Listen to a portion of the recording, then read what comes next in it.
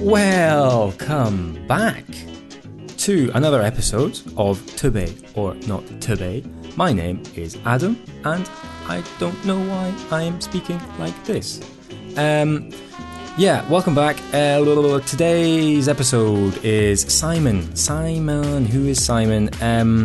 Simon, or as he calls himself, Coach Minton, is on the podcast. He's a friend of mine. We met last year at the summer camp. If you listen to episode 12 with Ollie, we met at the same summer camp, and we were in fact in the same team, essentially. So that's how we know each other. Topics for this episode, well, he's called Coach Minton, so we're going to speak about working out at some point. Favourite food, cycling, charity, doing a gap year, Switzerland, being on death row, and the five senses, as well as volunteering, lemons, brain, and dreams. It's a great episode. And listen to the end, there's a little surprise. See you later! Today was first time mountain biking, like proper downhill riding for 4 years.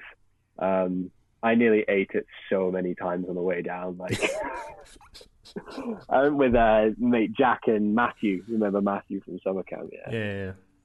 So the three of us were bombing down, and I just was like, I'm not letting them lose me. So I was trying to stay close to them as possible. Yeah.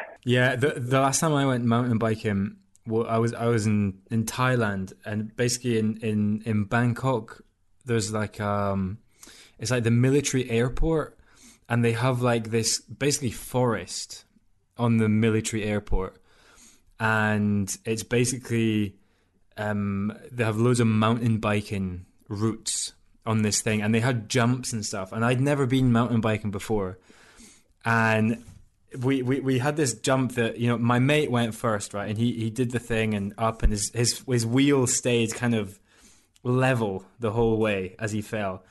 As soon as I went up, my wheel just went bang, just like there was no sort of takeoff. It was just a bang bang over the handlebars, straight to the hospital. That was it. I had a contusion. Man. Yeah, contusion, and basically, which I learned was the word. It's basically a bruise. I bruised my sort of elbow. I thought they were like a lot more fancy and a lot more like dangerous. So. Yeah, no, I thought it was like you've broken something, you fractured it, contusion, right? Yeah, it's a bruise. That's all it is. I couldn't try to like lift. Are you supposed to lift before you? You kind of, as you go off it, you're kind of supposed to lift the bike as a whole, so you're lifting.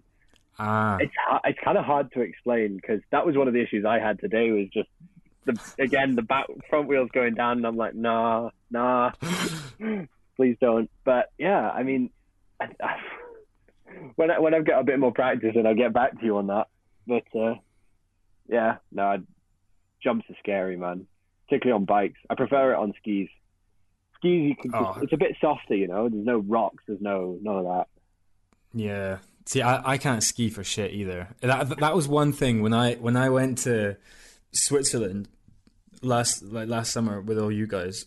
Literally everyone was like, "Oh yeah, so when I go skiing, or when I do this, or my skis, blah blah blah blah, my ski." It was just completely new. I went skiing once in my life, and because I went skiing once, I had no practice. Therefore, I was shit. And so I would basically try to go uphill. Like walk uphill, but then just slide back down, and it just frustrated me, and I gave up. That was it. That is my skiing experience. So yeah, I mean, the top tip I have with you for skiing is go downhill. Don't try any of this uphill nonsense, man. That's what the lifts are there for. That's why. That's where you're going wrong. Like you got to go downhill. Point the skis downhill, mate. It's been. I don't know who was teaching you, but like.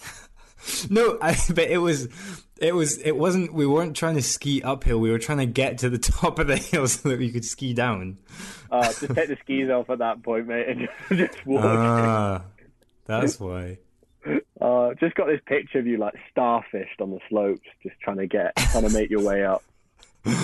Yeah, and I couldn't. And when we did at some point get some downhill, which is the whole sport, as you've just told me.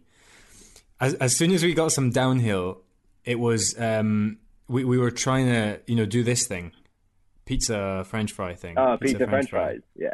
Yeah, and I couldn't do that even. I couldn't stop, so I just fell. My whole body fell as a unit. So that was your break, just like lie down. Yeah, it was just that's it. Too fast, going off the edge. Have a nap. Yeah, that was the good way to go. Yeah, that was the technique. But anyway, it's snow, isn't it? It's quite fluffy. So if you kind of do that, then you're all right. You wouldn't be so good on tarmac. Fine. No, if you're doing it on a race bike going downhill in your tight little lycra, and you're like, oh, no brakes. I'll lie down. Yeah. So do you still have uni stuff? Uni's still on. Right. I just finished my exams actually for first year. Congrats! How was it? The whole year. What side? Like social or more like academic or?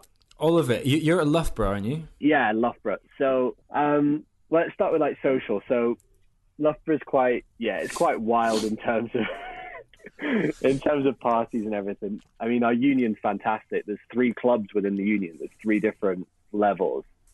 So you've got different rooms depending on music. What? Like different sports? Different music. Oh, all right. So it's 3 different rooms, 3 big rooms with different music. So you've got a rap room, then you've got electro, and then you've got like classics. Oh, shit.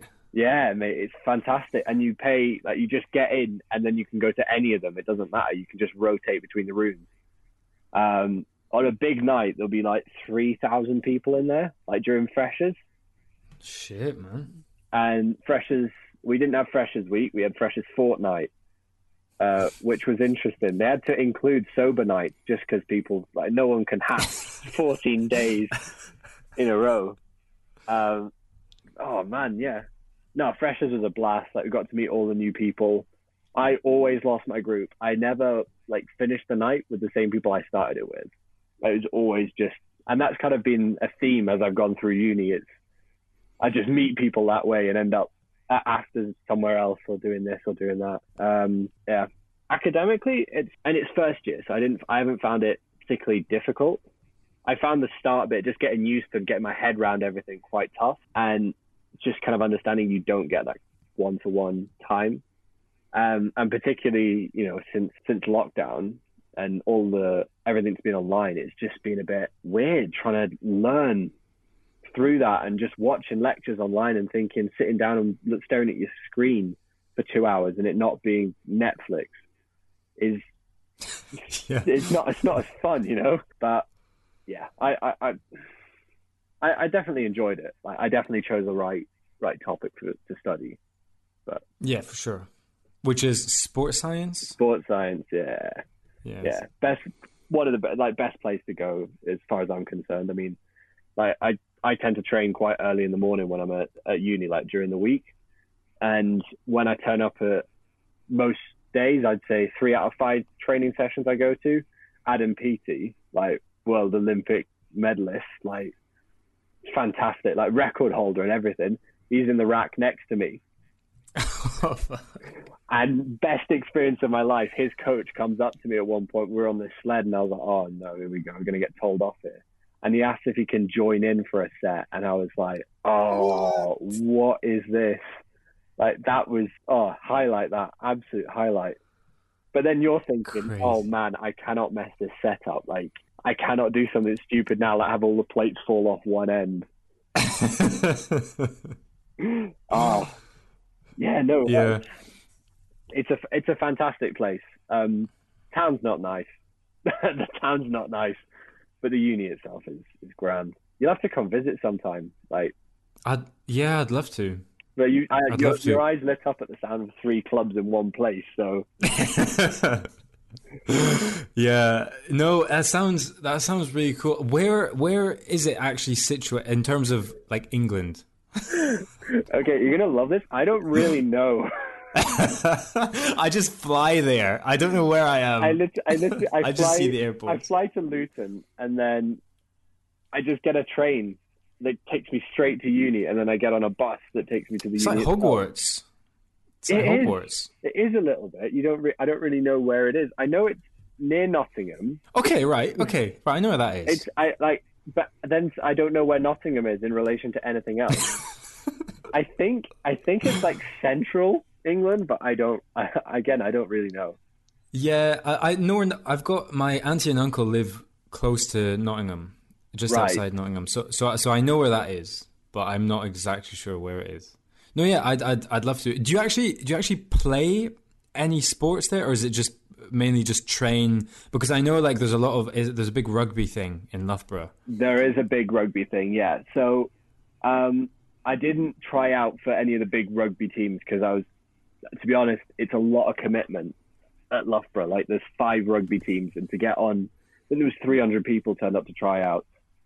But I played because there's different levels. You've got like Bucks, and then like Nat 1 and Nat 2. So that's like national division and everything, which some of my mates played in. And then you've got recreational, but as like an in-between kind of level, you've got IMS, that's intramural sport, which basically means it's halls competing against other halls. And the level for that already, you've got tryouts to be within your hall. I mean, there's 2 football teams per hall. So it's a big thing. Like sport's massive there.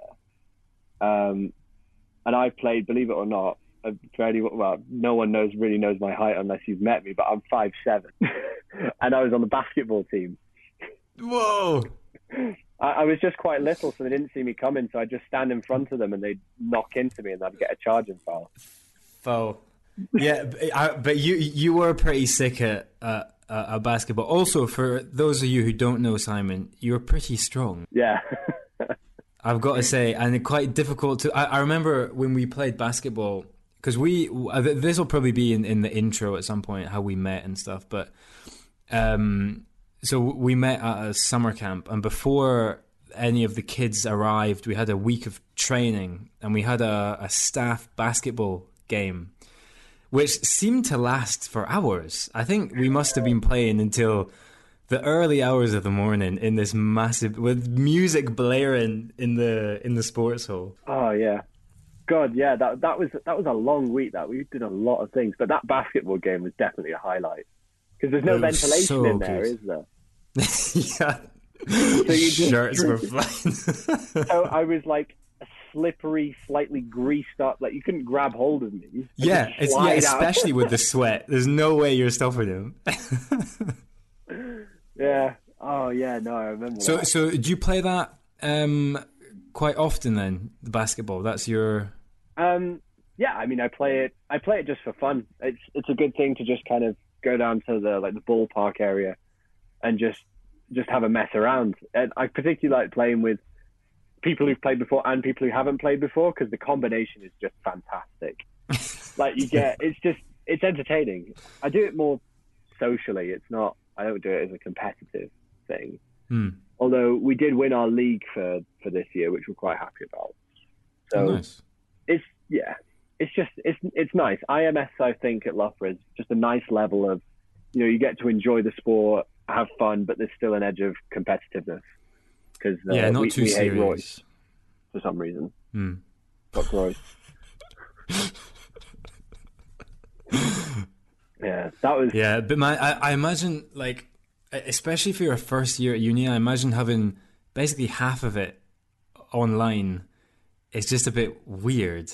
Yeah. Oh, it's so weird. Maybe not the transition you were expecting. No, it really wasn't, because there wasn't kind of the ending that we expected. Because we were looking forward to summer ball and, going out when it had all finished and end of exam period and everything like that. And that just never happened. It just kind of tailed and just ended suddenly. There was a message it just fizzles out. Got on a Thursday afternoon saying that Friday lectures were cancelled and they were going to be cancelled till the Easter holidays. And everyone was thinking, oh, great, we're going to go on a night out. And then they announced that all the clubs were shut. And so it just ended up just, kind of this, it just fizzled out. The spark kind of died and it was just it's just strange. And then everyone was talking about leaving in everything. And we just thought we were all coming back after Easter, as I think most people did, like around the world, thinking, oh, this is a 2-week thing. We'll be indoors for a little bit. I don't think anyone expected it to go on this long. And yeah, I mean, I left Loughborough with a hand luggage, like a rucksack. I still have laundry in my laundry bag at uni. My bed is probably still unmade from when I got up in the morning and left. Like, I have all my posters are up, like all the stuff's all around my room. I don't have any clothes here either, so it just was totally unexpected. Yeah, same. When I first heard that I could kind of, because my girlfriend is in Germany, that's why I'm here. And I went to stay with her parents for like a couple months. And when I heard that there was an opportunity to cross the border from France, I was like, brilliant, let's do it. I booked a train for an hour later. And I had basically like 10 minutes to pack 3 months worth of clothes. And I grabbed everything, and I grabbed, and I realized this later, right? I grabbed 7 socks. Now, just random socks. They were just kind of in the drawer. They weren't paired, so it was just 7 random socks. So none of my socks matches. I don't have any summer clothes. In the past 3 months, it's gotten hot. It's gotten very hot. I don't have my sunglasses. I don't have swimming shorts. I don't have anything. So I'm actually really close to Strasbourg. So I'm going to head back and change my outfit and then just come back. Wow. Changing from the winter to the summer collection. Yeah, I mean, it was basically 2.5 months ago. It was kind of cold still. Yeah, because I'm guessing you packed as well, thinking, oh, well, I'm only going to need, cold 7 stuff socks. because I'm going to be there for a week. Yeah. How did you do the rotation with the socks? Did you wear like one a day? Well, you can actually get 4 rotations of a sock. So if you get one and then inside out and then swap foot and then swap inside feet, out. Yeah. Okay. Which is not what I did. I did wash them. It was kind of a constant. There was always at least one sock in the washing machine at some point, just to keep the rota going. Should have just kept them on while you go in the shower and just wash them through like that. Ah, you're telling me that 3 months in? I know, mate. You've got improvise, adapt, overcome, and all that. Simon, here's question 1, and it kind of ties on to what we were talking about. I think the last topic was kind of fitness related, and then we kind of changed to Switzerland and stuff. But anyway, I've seen your fitness Instagram, which you've recently started, and I've done a few of the workouts myself. Fucking difficult, some of them, I must say. That burpee one killed me. Mm-hmm. Can you? So I'm going to try and make it into a question. Everyone's in quarantine, Simon. Yeah. You need to recommend a workout that people can do in quarantine. Ooh. What do you recommend? So they have little to no equipment, basically. Okay. What kind of level are we talking, and what are their goals? Because like that's the thing. Okay. Each one's different. Each person's different. They've got their own little blueprint. They've got their own kind of things they want to work towards. And I'd never suggest that one workout is specific to anyone. Like, I set these little challenges out and I set workouts, and I don't recommend that people follow them exactly. Like, do what you enjoy. That's the thing I'd always go with. I've had a lot of people that go out running, and some people have come back to me and said, I'm going out running because I want to get out during lockdown and stuff, and I hate being in the house, but I just don't enjoy it. And that's something that, because of the lockdown, you might be able to keep it going for a couple of weeks, but you want to get something that you enjoy so that you retain that motivation to just keep it going. But I think, it all depends on your goals, because I'm not going to recommend someone who wants to do bodybuilding and put on muscle mass, for example. It's going to be a very different program to someone who wants to develop their aerobic abilities, and you're going to be working different muscle groups depending on what sport you want to do. So I kind of try and adapt based on that. Like, I'll for example, if someone's doing cycle training or they're doing this or they're training for a specific event, they'll do that.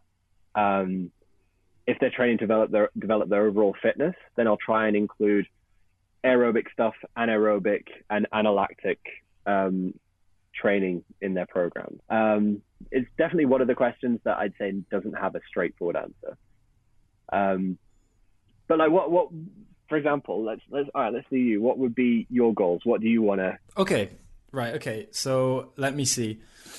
So my name's Adam. I'm 21 years old. Hi, Adam. Hi, Coach Simon Minton. Coach Minton. No. So let's say I wanna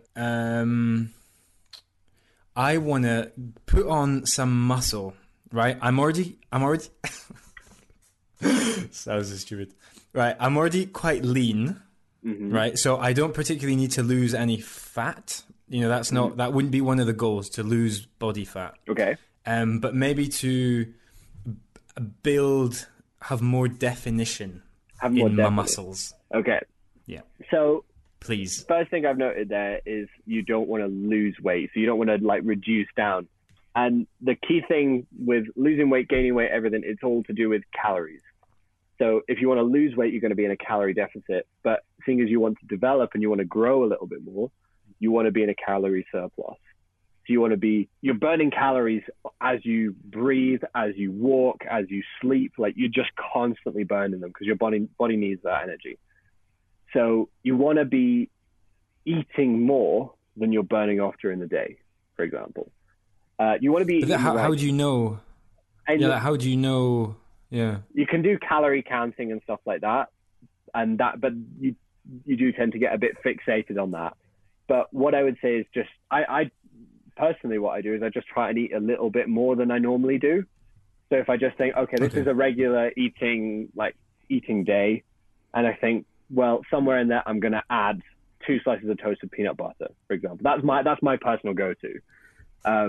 It's not the cleanest of ways of doing it, but I mean, I think if you start to focus too much, I had this conversation with my girlfriend the other day, actually, for people, because she does sports science as well, and we were discussing if you start to focus on the individual tiny little aspects, it can get quite obsessive in nature. You just want to make sure you got a good balance, but that you're eating more than you're burning. And then in terms of size, you want to be working within hypertrophy. You want to be it's hypertrophy training. So what that means is you're typically between 8 and 12 reps, 3 to 5 sets of whatever you're doing. And because I'm guessing you don't have a lot of equipment, so you don't have some heavy stuff, so you can't go to a bench press max, that's fine. One of the things that I found was really effective for that, so to keep within that rep range, is time under tension. And I posted about this in one of my Instagrams, in the description, in the comments for one of the posts. It's time under tension means you're still doing the same number of repetitions, but you're putting a bit more.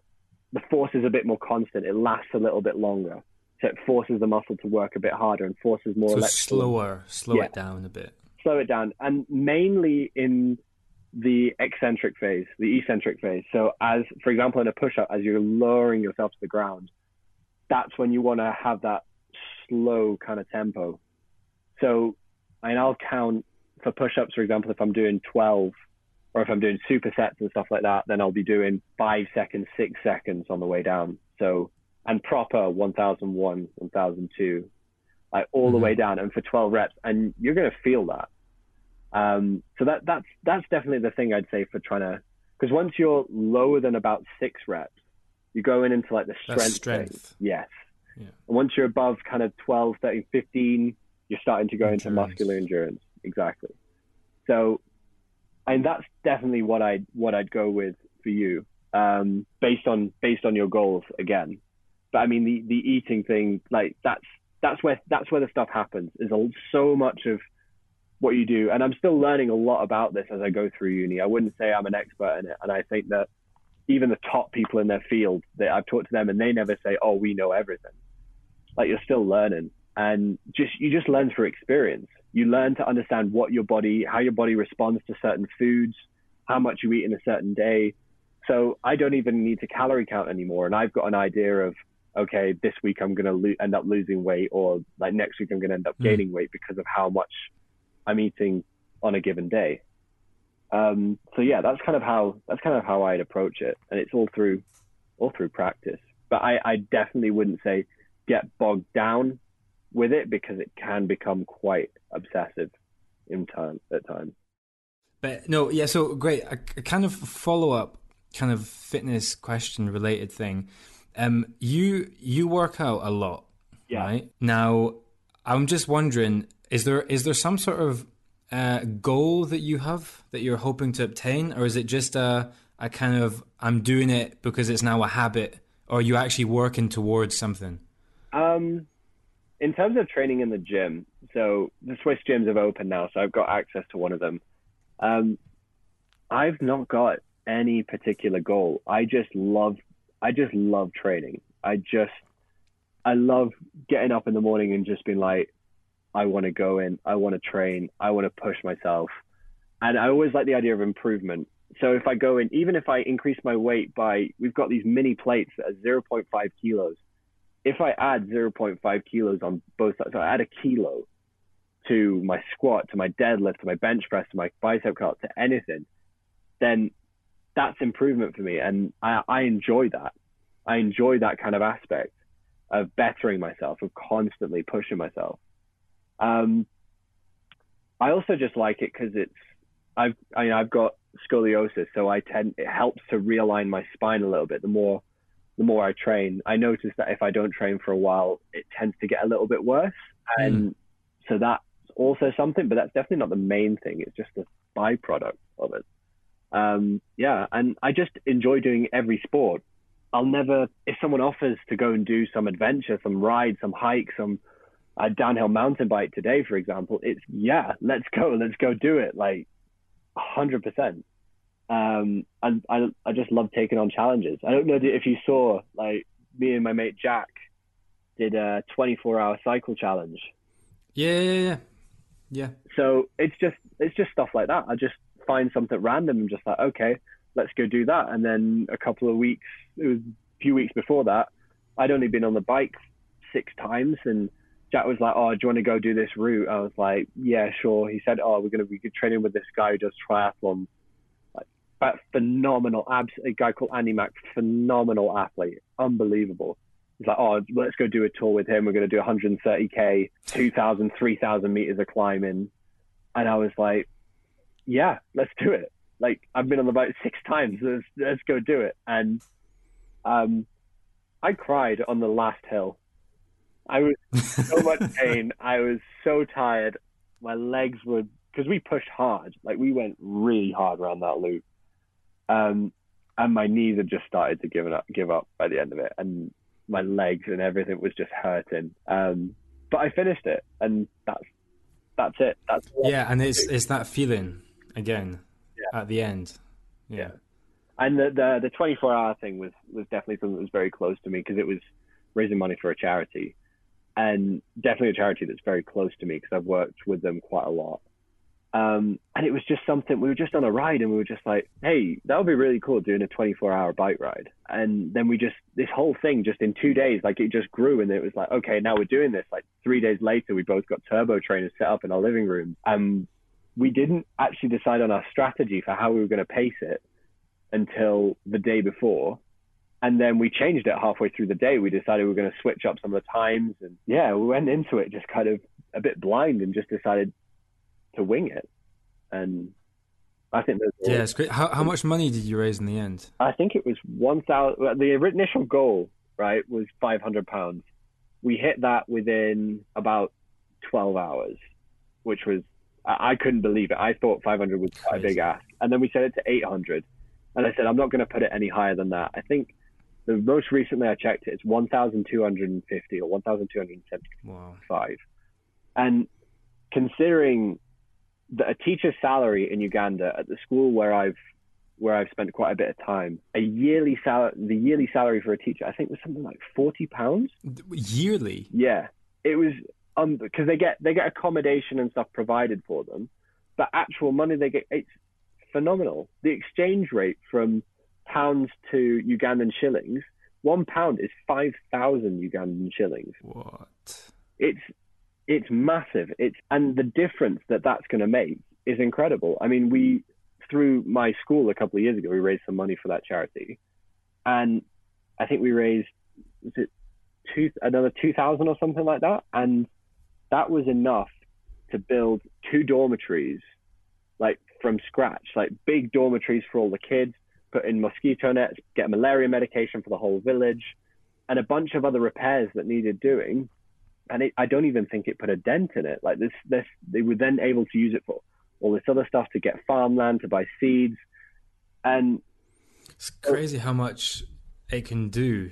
It's unbelievable. And that's one of the things. It was any donation made such a big contribution to these people's lives.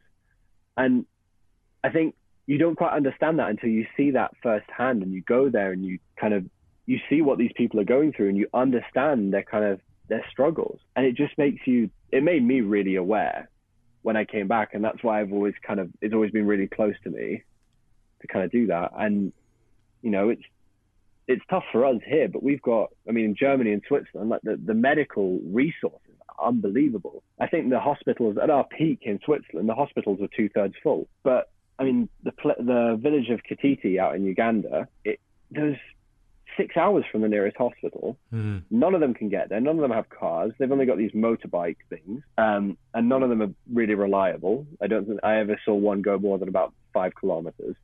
So, yeah. How did you? Before we move on to the next question, this is really interesting. How did you first kind of get connected with this? Is it one specific school we're talking about here? So it's one specific charity. It's a charity called Planting for Hope Uganda. And it was founded by a lady called Kate Oakley after her husband died. And she was, when I first went out, it was 2015 or 2016. And she was, I believe, 72. And she set this up to when she was 70. So it had only been going a couple of years. And she was a family friend of ours that we met in the UK. And she started talking to me about it. Because, fun fact, I took a gap year when I was 15, and that's where I did. Same, actually. Did you? Oh. Yeah, when I was 15 as well. Was it one of the best decisions you ever made? But was it your decision? It was kind of my family's decision more than anything. Oh no, it was a joint decision. Like, my family suggested it. I never thought they'd ever say yes or something like that, and I just thought traveling the world, getting some work done, getting some real world experience. That was just. I'd never thought my parents would be okay with that, and they were. And it was one of the most influential years for me, definitely. It put a whole new perspective in terms of work capacity and what you've got to do to, you know, if you want to make it, if you want to do great things, if you want to go and, you know, enjoy your life, you've got to really go out there and try and find these opportunities. That's incredible. Wait, sorry, because... so many things, right? So we'll come back to the Uganda thing. It's still sitting there. The whole gap year thing, right? Because it wasn't my decision. It was a family decision. So my parents decided. It was at an age with me and all of my siblings that it was kind of, we weren't at an important year in school. We had no final exams at the end of the year. We had no things like that. So I was 15. I went to a French high school. So I was in. I was going into seconde. Yeah. And my brother was going into quatrième. So again, no exams, no brevet, no anything. Yeah. And my sister, I think, was going into sixième or something. So there was no really, you know, drastically important year. And they were like, if we don't do this now, we'll never have the chance to do it again. So we just, they bought a camper van, like a motorhome. And we basically started off in France and we drove down to Spain. We have some family friends in Spain, and then Portugal. And then we kind of went to Thailand for a bit and then came back. And then we're 3 months in Morocco, Italy, Greece, and then kind of all the way around Europe for basically 10 months. Man, that's incredible. Which was amazing. And we have a blog. and everything. It's called travelteachtalk.com, if anyone's interested. I wrote loads of blog posts. Anyway, and one of the things that people were asking in France were like, well, what are you going to do with the kids? Can you just take them out of school for a year? What's going to happen to their education? You know, they're going to fail, whatever. What was your kind of... Did you have feedback from family, or did you have to repeat a year, or did you... How did that work? So it works a bit differently in the Swiss system, because compulsory school ends when you're 15. So I finished in June, and a lot of my friends went on and got full-time jobs, apprenticeships, stuff like that. And I had a choice. I could go on to the gymnase, which is like, I'd say it's like college.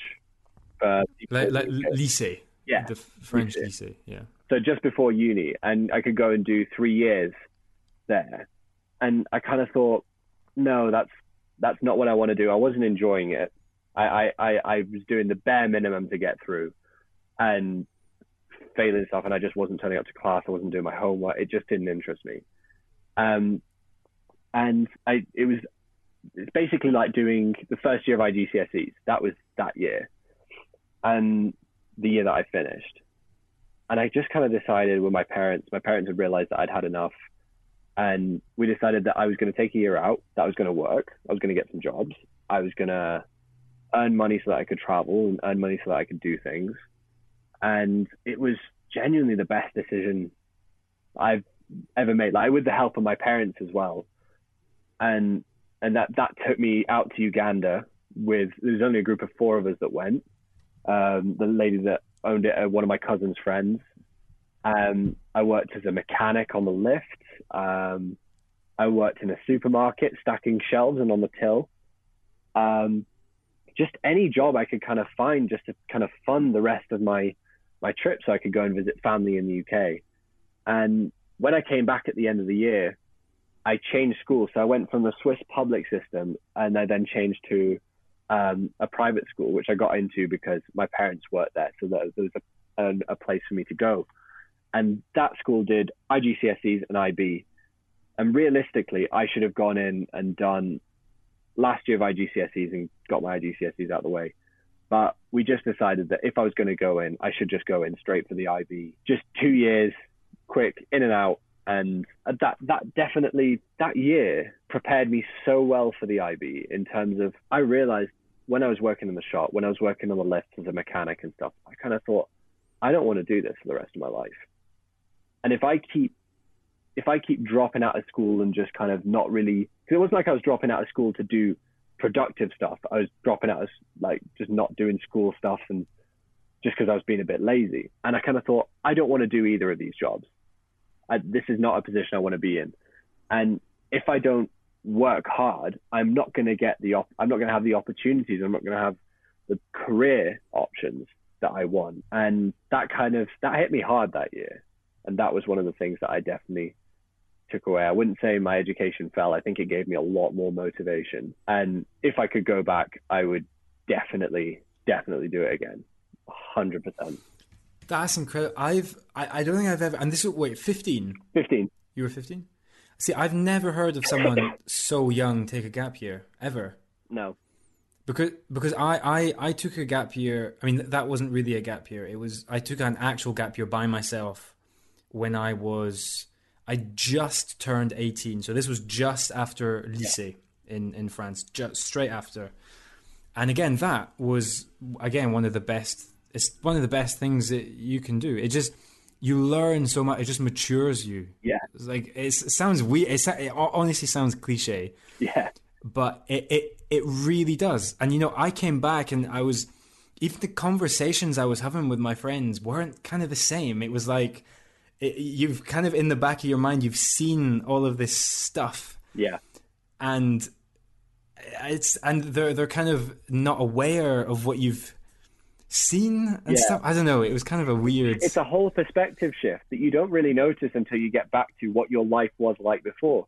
Like you're saying, you feel a bit strange in situations that you were used to, and just because you're looking at it from a slightly different angle. And I've taken 2 gap years. I took a gap year, like you said, as soon as I finished the lycée as well. but that was to get qualifications. I wanted to get my swim teacher qualification, cycle qualification, personal trainer qualification, and I had to do my military service. And both of the gap years have just taught me hard work, and make the most of it. Like I'd work really hard to earn money to pay for stuff so that I could go out and have experiences, so that I could go out and do things. And the moment my army finished, I went out and visited friends. I went and traveled back to the UK just to go and visit people and spend time with them. I really would recommend to anyone that's listening to this, like if you're considering taking a gap year, if you're going to do something with that gap year, I wouldn't say take a gap year and just sit at home and just watch Netflix, and go and do something with it. You gotta take the full experience, put everything you got into it. Like really throw yourself into the whole experience. You'll meet new people, you'll have incredible experiences you never thought you had, and it'll take you in directions that you never thought you'd go in. And that's kind of if you're considering taking a gap year, take it. And be self-sufficient, I'd say as well. If you want to go and do a trip, you've got to go and earn that money to do that trip. And you feel so much better about it, and you feel like you've earned it, and it makes you appreciate it so much more, because you're like, this has come from me, and it's incredibly satisfying. I don't know if you found that with your gap year, but that's definitely one of the things I found with mine. Yeah, 100%. I've mentioned this in another episode, but I don't think we've spoken about it. So I was 18. I went straight to Thailand for a year, and I went to volunteer. We were paid. We worked at this school in Bangkok, and we were there. Basically, gap students was the term. And yeah, we got paid. I mean, it's something like €300 a month, something like that, maybe a little bit less. So it's not a salary. I mean, it's not a huge amount, but in Thailand. And also compared to even the staff at the school, we were paid more than some of the staff in the school, like the full-time staff. And just that alone, just knowing that we got paid more for, it wasn't, I mean, we did work a lot, but, it was kind of, we could help the kids with their homework, or we could... we'd step in for a teacher who was sick, or we'd do a sports activity, and we'd do all this fun stuff that these staff never got to do, and we still got paid more than them. And because we were in a different region of the world, your kind of holidays become very different. The sort of, when I used to live in France, well, Switzerland is just around the corner, so is Spain, and so is Belgium. Yeah. But when you're based in Thailand, well, you've got Vietnam and you've got India, and they become your Switzerland and Spain. It's just a completely different. Wow. So then we went to it's so weird. It's like and we saw Vietnam. We went India, Cambodia, and it's not even that far. Considering it would have been. It's just the perfect. I don't know. You're just exploring this whole different region of the world. Like, if you're based in Uganda, well, you've got all of these different countries that you would never have had the opportunity to go to if you hadn't have even been to Uganda in the first place. So that, and just because we paid for our trips, we paid for the flights to go to Vietnam, we paid for the hotels, we had to pay for this, and we earned this money just throughout the year. It really does make you appreciate just the value of stuff, and how far, €300 a month. I mean, that's amazing when you know what you can do with that. Yeah, I never feel, I've always got this kind of thing holding me back from just going out and just thinking, if I've got this money, I'll spend it, type thing. Was it Jay-Z that said, if you can't buy it twice, you can't buy it? I don't know, but I like that. I quite like that. It's the sort of thing, thinking, this is from growing up watching my brother. He'd spend money he didn't have. He was constantly in debt to my parents. He's got a job now, but he was constantly in debt to my parents by hundreds of francs. And that was the thing for me, is I would never let, so if I had a certain amount, like 1,000 in the bank account, I would never let it drop lower than 500, for example, like when I was a kid. And I was very strict on that because I never wanted, I don't know, I always wanted to be in the position where I was able to use that money if something really important came along, something that was needed, for example. And I don't know, it's just that's kind of a mentality that's just kind of stuck with me, I guess. Well, that was a fucking journey, that question. That was. Do you remember? So we started off with slow push-ups. And we ended up with don't buy expensive shoes. Wow. That's right. So I feel as though I need to step in at this point with the second question. Okay, yeah. Right. Let's start fresh. Let's start fresh. So here it is. Question 2. Boom, bada, boom. I'm not suggesting in any way that you are a criminal. Okay. However, if you were to be somehow convicted of a crime and you end up on death row, right. That's your life now. You end up on death row. What's your death row meal gonna be, Simon? Your last meal. So I want starter, main course, dessert, and potentially a drink. Ooh. Right. I have actually never considered this, and this is quite... I feel like I'm quite one of those very impulsive people that if you ask me at a given time, I will give you a completely different answer. So I just had a barbecue, so I don't really know what I'd want. I think Ben and Jerry's cookie dough for dessert. That's gotta be my number one. Okay. Garlic bread. Garlic bread for a starter.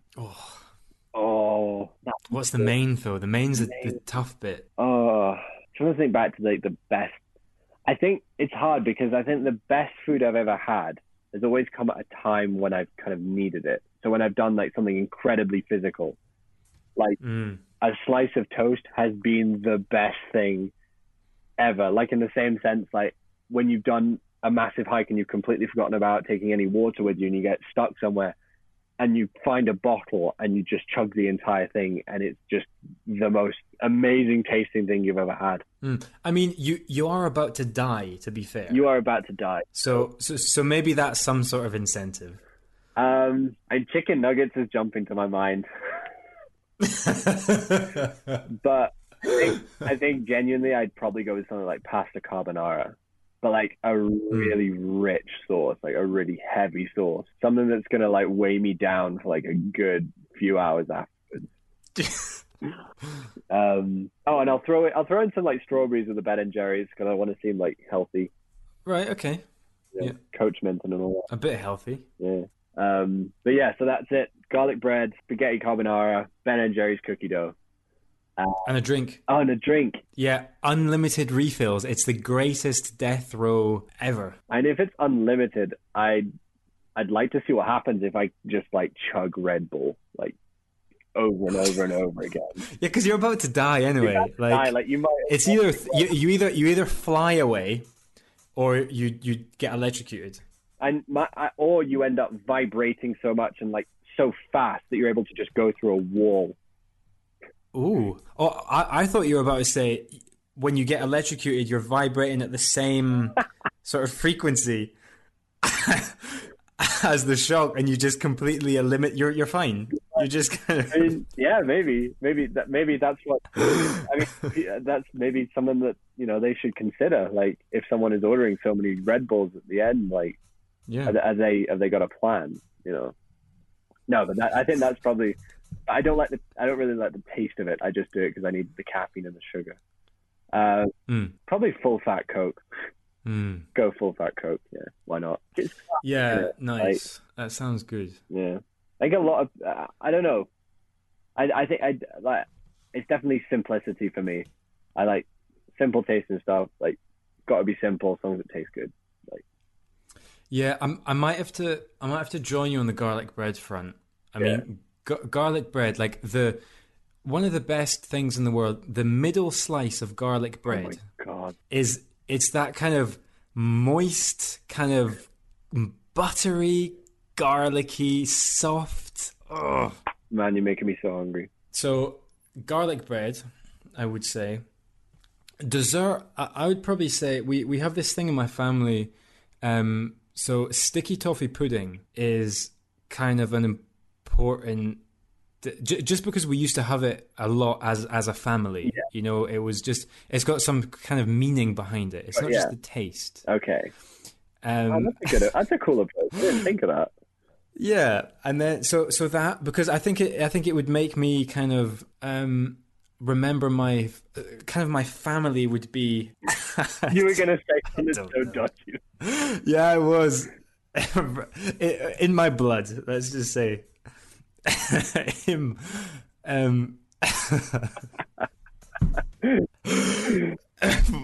Just before I die. I mean, the gesture was the best. I mean, people aren't going to. The gesture was fantastic at that point. And main course, to be honest, I might probably pizza.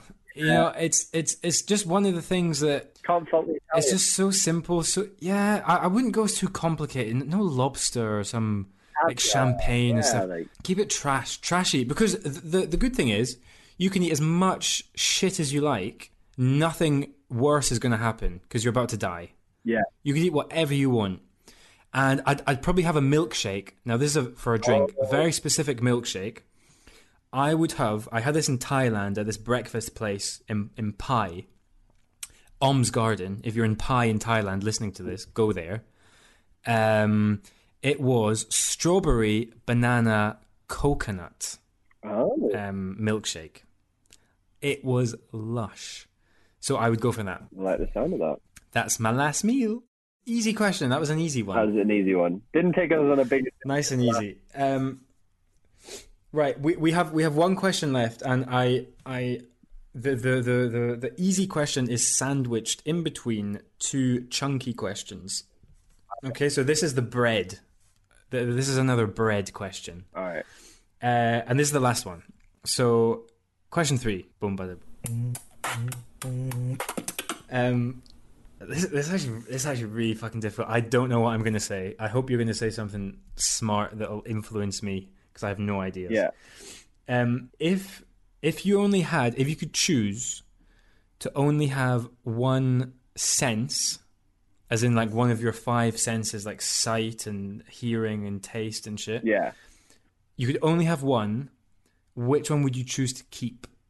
So you're getting rid of 4. You have to keep one. Like as of right now, or as in I would have it from birth? Now see, that's a brilliant thing, because, for example, blind. I think being blind from now is shit.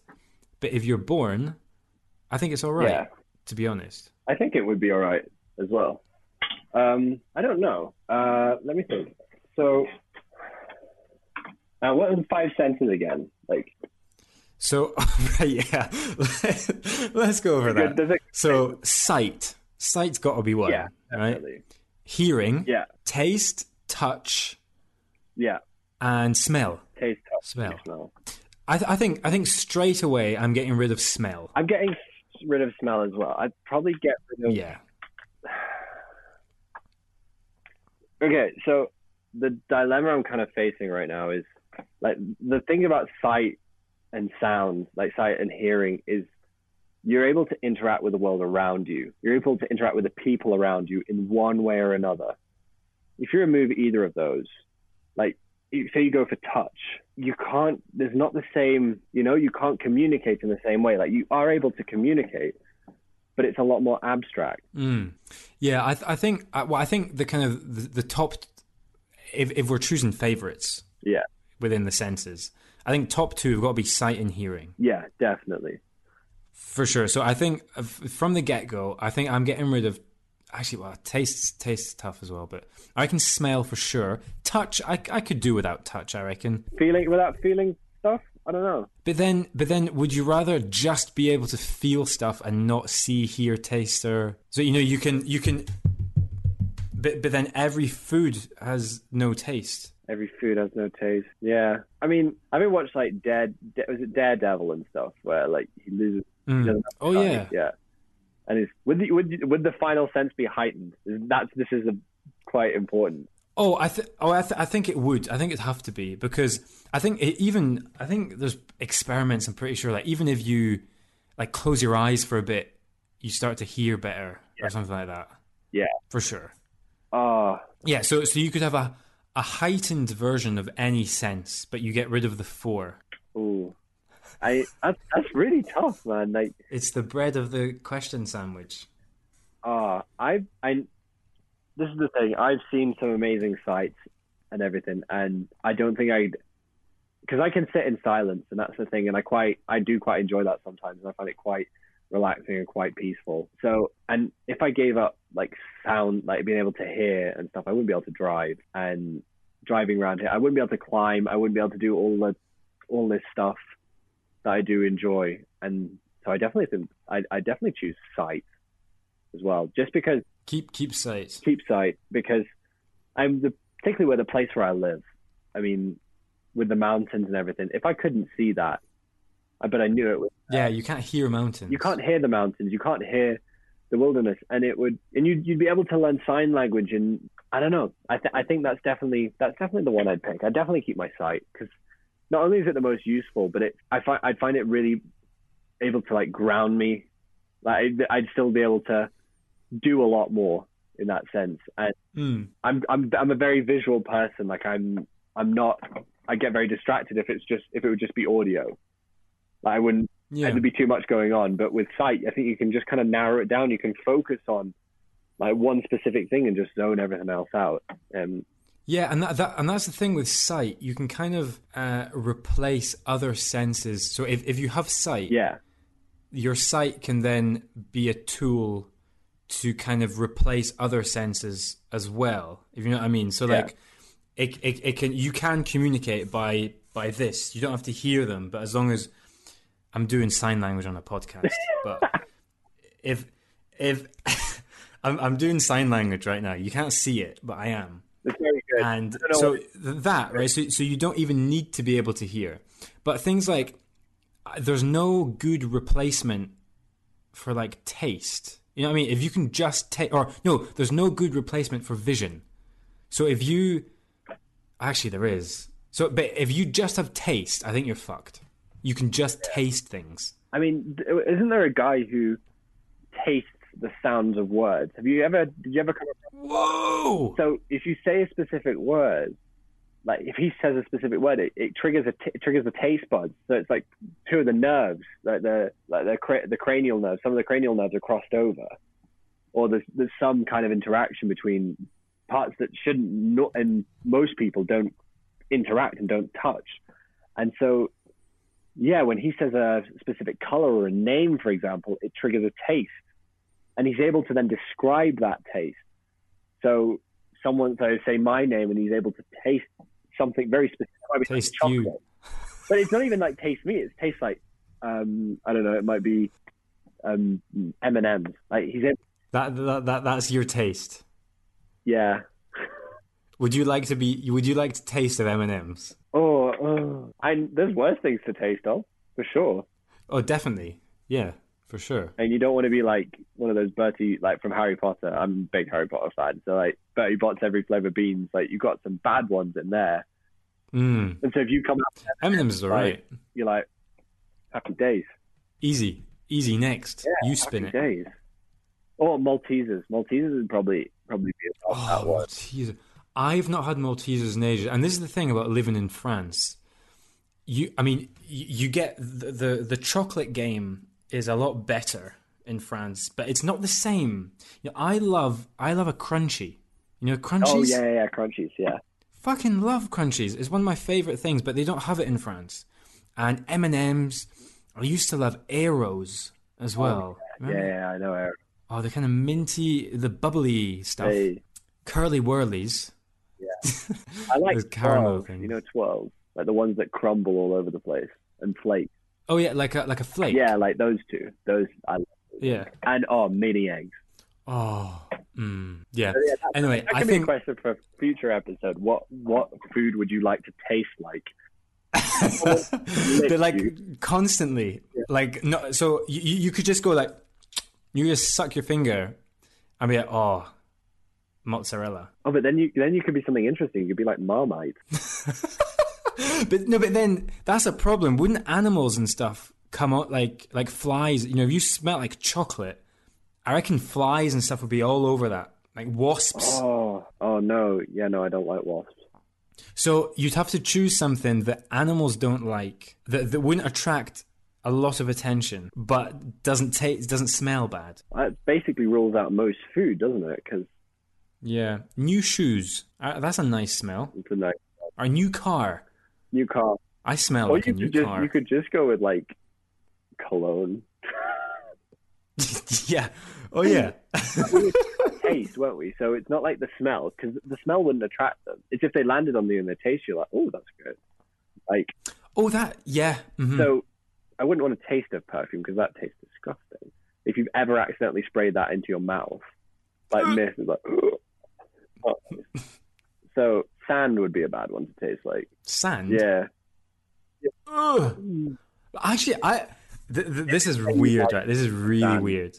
But when I ever went to the beach as a young kid, I found it quite fun. Just a little bit, just to pick a little bit and just crunch on the sand. No, mate, that's trademark psychopath. Yeah, it probably explains why I've only got 3 teeth. 3 what? 3 teeth. I don't. I have all of my teeth. What about wisdom teeth? They're actually they're kind of halfway, but the trajectory is straight. Okay. So I don't get gum pain and stuff. But they are, every time I go to the dentist, they're like, yeah, they're there. They're just slow. So they are coming. I've never had braces or anything. My teeth are fine. I've never had teeth problems, really. Wait, do you have all 4 of them? Your wisdom? I'm just going to go into my mouth. Wait, I don't actually know. They'd have told you, I think. So I've a bottom right is there. A bottom left is also there. Oh, I think the top ones are through completely. Hello. Oh, I didn't even notice that. Yeah, so I've got the 2 top ones and half of the bottom ones each. Oh, okay. So I have 3 wisdom teeth. Yeah. Okay. Yeah. I get it. That's it. I don't think I've got any at the moment. Like, because mine are pushing kind of forwards.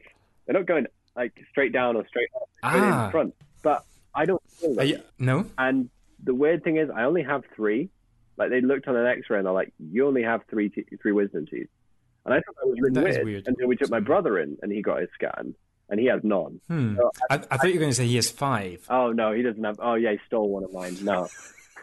So okay, sight it is. Sight it is. Sight it is. I agree with that. I think that's definitely the best one. Do you think anyone's going to say like smell or taste? Right. So what? Right. What do you think is the worst thing to go? Like the worst, just one to keep. I reckon taste is probably the worst one.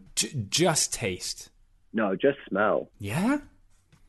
Because taste, you can still like taste your food. You can still like, you'd still be able to. I don't know. Taste is a really nice thing to have, like with your meals and stuff. Yeah, because otherwise, when you're eating a pizza, it's basically everything tastes the same. It's just the texture of the thing you're getting. But I wonder how it would. Because have you ever done that thing? You know, where you eat something you don't like. I used to do this as a kid all the time. You hold your nose so that you can't smell it, and it reduces the taste. Like if you lose one of your senses, have you ever tried that? Yeah, no, I have. But I'm thinking, yeah, because you can't smell, you have no taste of, no sense of smell.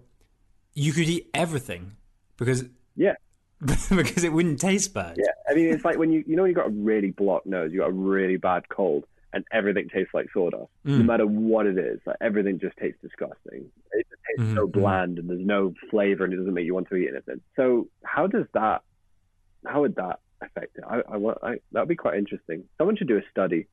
Remove 4 senses. Yeah, just have one. I actually saw this thing quite a while ago, and I've always wanted to try it. It's like these sweets, and you basically put them in your mouth, and you kind of suck on it a little bit and you kind of wash it around, whatever.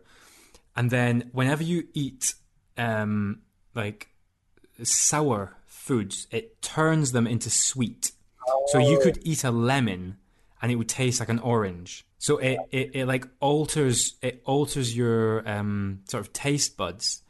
And I remember the only reason I know this is it dies off, in like 10 minutes or whatever. But the only reason I know this is there was this YouTuber guy who did this lemons for leukemia, I think it was. Yeah. And he challenged one of his friends they had to eat as many lemons, like whole lemons with the skin and everything, as they could. And every lemon was like $100 to this charity or whatever. And he took 2 of these things beforehand. So he was just plowing through these lemons as if they were oranges, because that's what they tasted like. Yeah. And just easy. And I've always wanted to try that. Just the weird sensation of eating a lemon and it tasting actually sweet. Do you think you could like psychologically like adjust someone's behavior? So say someone's like, they've got like a sugar addiction, because like you can get addicted to it in a sense. Do you think that would be a way of correcting them, so forcing them away from specific food? Like, so you take it in quite a high dose at the start to move yourself away, to move stuff that's not as sugary, for example, but then like you decrease the dosage as you go along, so you then switch it back. So it's, I don't know, how would that work in terms of behavior modification? I don't know. I know that, like, I mean, even without the kind of pill, you can, even like through things like hypnosis and stuff, people quit smoking, just through that. And then they genuinely just don't like the taste of a cigarette. And there's no medication. That is literally just brain power. That is literally just hacking into part of your brain and just, I mean, you see, like things like the placebo effect, I think it'd be kind of similar to that. Yeah. It's like, I don't know if do you know Darren Brown? Do you know who Darren Brown is? Yeah, I do know Darren Brown. I know who that is, yeah. The name rings. He's like a magician, psychological illusionist is his full title. Yeah. But he did this whole thing on the placebo effect. And he got people in that had, different fears. So one guy he had vertigo, fear of heights. And then this girl had kind of stage fright. And this guy was like water, I think it was, because he had a drowning thing when he was a kid or whatever. And he set up this whole lab and made it look super official. And there was kind of real doctors that were there. And the whole idea was, it's a documentary. It's on Netflix. You should watch it. I can't remember what it's called. But it's just Darren Brown something, and they were basically testing out this drug. This was the whole backstory that cures your fears, and they were like, "We found this drug that cures your fears, and we need some people to test it out on." So these people came in, and they gave them this drug, and obviously the whole setting was super official, and they were filming everything, and it was basically sugar. That was all it was. But they gave them an injection. And they were like, "Oh, you might start feeling dizzy." Complete bullshit. But a lot of them were like, "Oh yeah, I kind of feel a bit dizzy. I'm going to lie down. My arm kind of hurts." Bullshit. Just placebo. And a lot of them, it actually cured their fear of fear of heights or whatever. Yeah. And they took the guy up onto a building, onto a bridge, and he could walk across the bridge. But nothing happened. It was literally, he made himself believe that he no longer was afraid of heights, and therefore he wasn't. It's amazing, like the brain, like the actual power it has. Like, it's just, you can't even wrap your head around it. Have you seen the show on Netflix? It's like The Mind Explained. Yeah, it's like the mini-series. Yeah. I thought that was really cool. But I quite like the one with the guy who, during REM sleep, so rapid eye movement sleep, he acts out his dreams because he hasn't got the thing in the brainstem that stops the brain from connecting from the rest of the body. So all of us have that. So when we sleep, our brain's doing all this stuff, all this crazy stuff, all the electric, that you can see all the activity in the brain. And then this guy, it actually acts out his thing. So he has to sleep with gloves on in a sleeping bag. So he can't, and mittens and everything. And so he's like taped to his bed, so he can't get out of his sleeping bag and just act out his dream. Well, I've not seen that one. That's one of the, it's the first, I think it's like the first one. It skips over it quite briefly, but that was a really good episode. It was dreams. Wow. And I don't very rarely dream. I don't know about you, but yeah, sometimes. I mean, I never have nightmares, or I never have. It's always just random things, and it's usually just before I wake up. It's usually that kind of period. And I remember the last time, this was so random, because I'm in German. I'm learning German at the moment. Yeah. and I kind of, because I'm in Germany, I'm always hearing German. So, so random, right? I was having a dream, and I got this email in my dream, right? Boring, right? These are my dreams. I'm not flying. I get Getting emails. Wow. And I got this email, and it was in German. And there was this, I was reading it kind of in my head. And there was this word, it was geworden, right? Yeah. And I was like, wait, what does that mean? So I woke up and I asked my girlfriend who's sleeping. It was like 4 a.m. And I was like, Charlotte, what does geworden mean? And she was like, huh? What? And then I was like, she said it. And I was like, oh, thanks. And I went back to sleep and I kept reading my email. That's amazing. So that's the kind of standard of my dreams. I mean, I don't dream, but my girlfriend does. And similar to you, like 4 o'clock in the morning, she woke me up. And I said, why did you wake me up? She's like, Simon, you got to wake up. And I was like, wow, what's going on? She's like, oh, okay, good. And then went straight back to sleep. Like, okay. And I asked her the next day, and basically in her dream, she was in this world. It was our world and everything was normal, but you weren't allowed to sleep more than a certain amount of time during the day. And I had gone past my time and I was going to go to jail or something if I didn't wake up soon. So she suddenly decided that she was like, fully woke up from her dream and then like shook me awake to make sure That's crazy. I didn't get into trouble for oversleeping at 4 o'clock in the morning. That's a great movie right there. People sleep too much, they go to jail. And it was all a dream.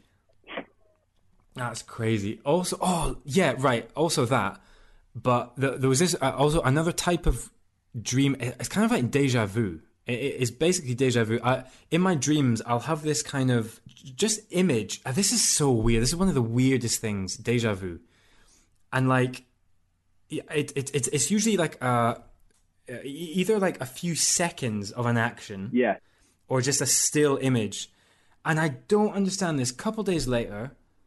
A week later, I completely forget about this thing, and my dad walks past or something, and I'm like, I've seen that before. Yeah, this image, and I'm like, that is to me one of the craziest things there is. I just don't understand. No, I don't think I can wrap my head around it. You kind of sit in there just going, where have I seen that? And you can never remember. You can never remember where you've seen it before.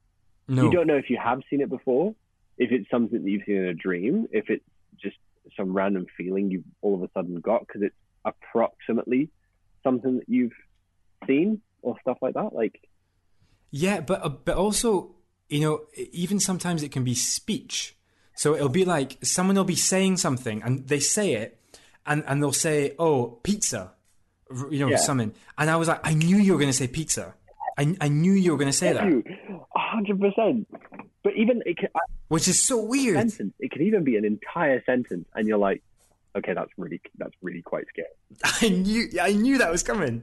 Yeah, it's just like I've been in this situation, but and for me, I think like some of the deja vu's I have, they last like 10 seconds, and I'm fully sitting there just going. And for 10 seconds, you're catatonic. It's you cannot move. You are completely petrified, and it's just because your brain doesn't seem to be able to catch up with what's going on, and you just kind of sat there and you're just looking around at the people and just going. And I felt like I hold my breath sometimes when it happens because you know it's coming, you know that sentence, and you know what they're going to say, and then they say it, and then you just breathe out, and then you're quiet for about 5 seconds, and then you kind of just, okay, never mind, that was just deja vu. Yeah, it's crazy.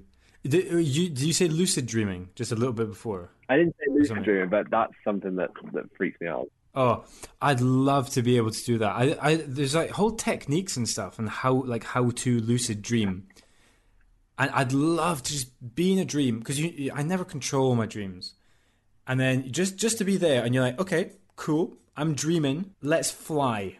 Or I want to make a cake, or I want to do this, or I want to see this. Yeah. And just being able to do it for like a few hours. Yeah. You run the risk of getting sleep paralysis though when you do that, don't you? Lucid dreaming. Well, always. Not every time you do it, but it's one of the risks. I know a few friends of mine that did it when they were at school, and the guy literally woke up in the middle of the night and he couldn't move. Like, he was frozen in his bed, and he could see his wardrobe, and some like black shape like came out of the wardrobe. And he was telling us the next day, and he was dead serious. Like, he was like, the look of it, like, it was genuine.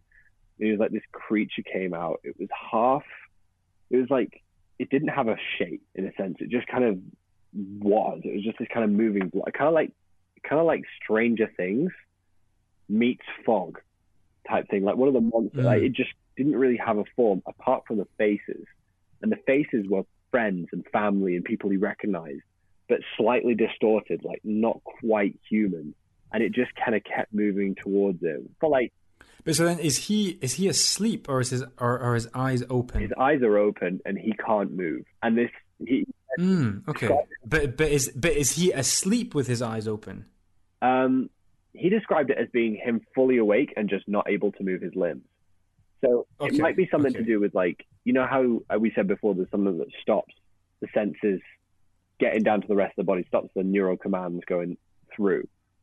It could be that his eyes open and he's aware of what's going on, but there's still the blockage. So he's thinking, move. He's thinking, get up, panic, do this. But his body won't do it. His body won't respond because it's still in that dream state. But he said it went on for like a full 5 minutes before he was able to like get his body out and like jerk himself up. Wow. But I don't know. I don't think I've experienced it personally. I think I might have done once, but I'm again unsure if it was a dream or not, or if I was actually awake and was like seeing weird things. But if you give it a go, let me know how it goes. And if you lucid dream and then get like, you know, sleep paralysis. Want to hear about that? Yeah, I'll try, because I've read. I was really interested in it a couple of years ago, and there are techniques that you can actually. There's like steps that you can do, and it's basically you don't actually fall asleep. You're kind of constantly in this state, so you don't want to fall into deep sleep. You're just kind of there, and I don't know. I'll read about it. Yeah. I'll try it out at some point, but I don't think I have the patience for it. I think that's the thing, because there's a lot of waiting. There's a lot of like breathing and a lot of bullshit, and I'm just like, just get me there. I just want to push a button and lucid dream. I mean, there's who is it that told one of the guys at school? One of the things he did was he wrote for like a month. He wrote, "This is a dream" on his arm, and so he got so used to those words being there, like having a watch, so that when he did go into a dream, it was like it was written there, and then he saw that and he was like, this is a dream. And the moment you think that, then you're able to be a bit more aware. Yeah, I remember hearing this. It's you need something so that you basically need to be aware that you're dreaming. Yeah. And that's the thing with like a watch or something. A lot of people have like a watch and they'll kind of do the same thing. So it's like when they look down and they see it, but they're floating, they're like, okay, this is a dream. Yeah. And now I'm in control. And that's the moment where it kind of turns into a lucid dream. And that's like with Inception, you know, when they have the totems. Yeah, the little toupee. Yeah, the poopy. That's it. That's the word. Spinning top. That's it. Spinning top, yeah. But even like just anything that's like unique to you, so that you know if something's not quite right with it, so that you can wrap your mind around it. That's such a great film. It's great. Honestly, I think that is one of my favorite movies, Inception. And the ending, it's like the thing where he spins it and it doesn't fall. It just kind of shakes, but it doesn't fall, and you don't know if he's still there, or he's out, or where is he? But there's I read up a lot of this because it infuriated me that I didn't really know, and I hope everyone's seen it, because otherwise there'll be some spoilers in this. But when he's dreaming, apparently he has his wedding ring on. Always. Yeah, whenever he's dreaming, because that's one of the things, like because he thinks his wife is still there, you know. So, like in his dreams, he's still married, so he still has his wedding ring on. But in real life, he's had that taken off after his wife killed herself.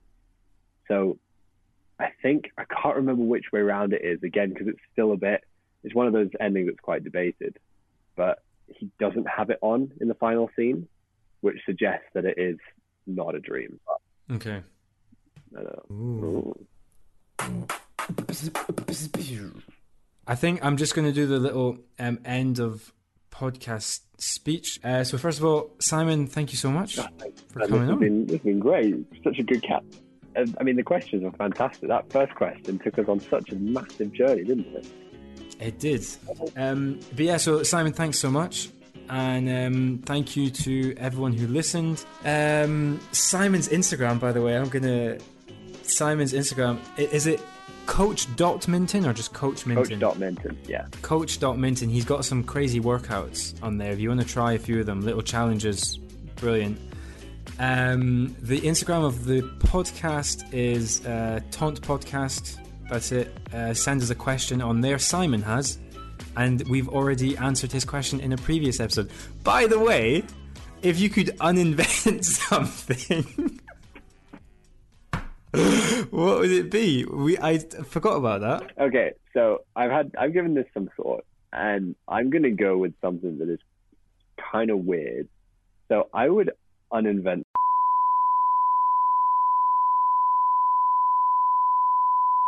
Oh, how inconvenient is that?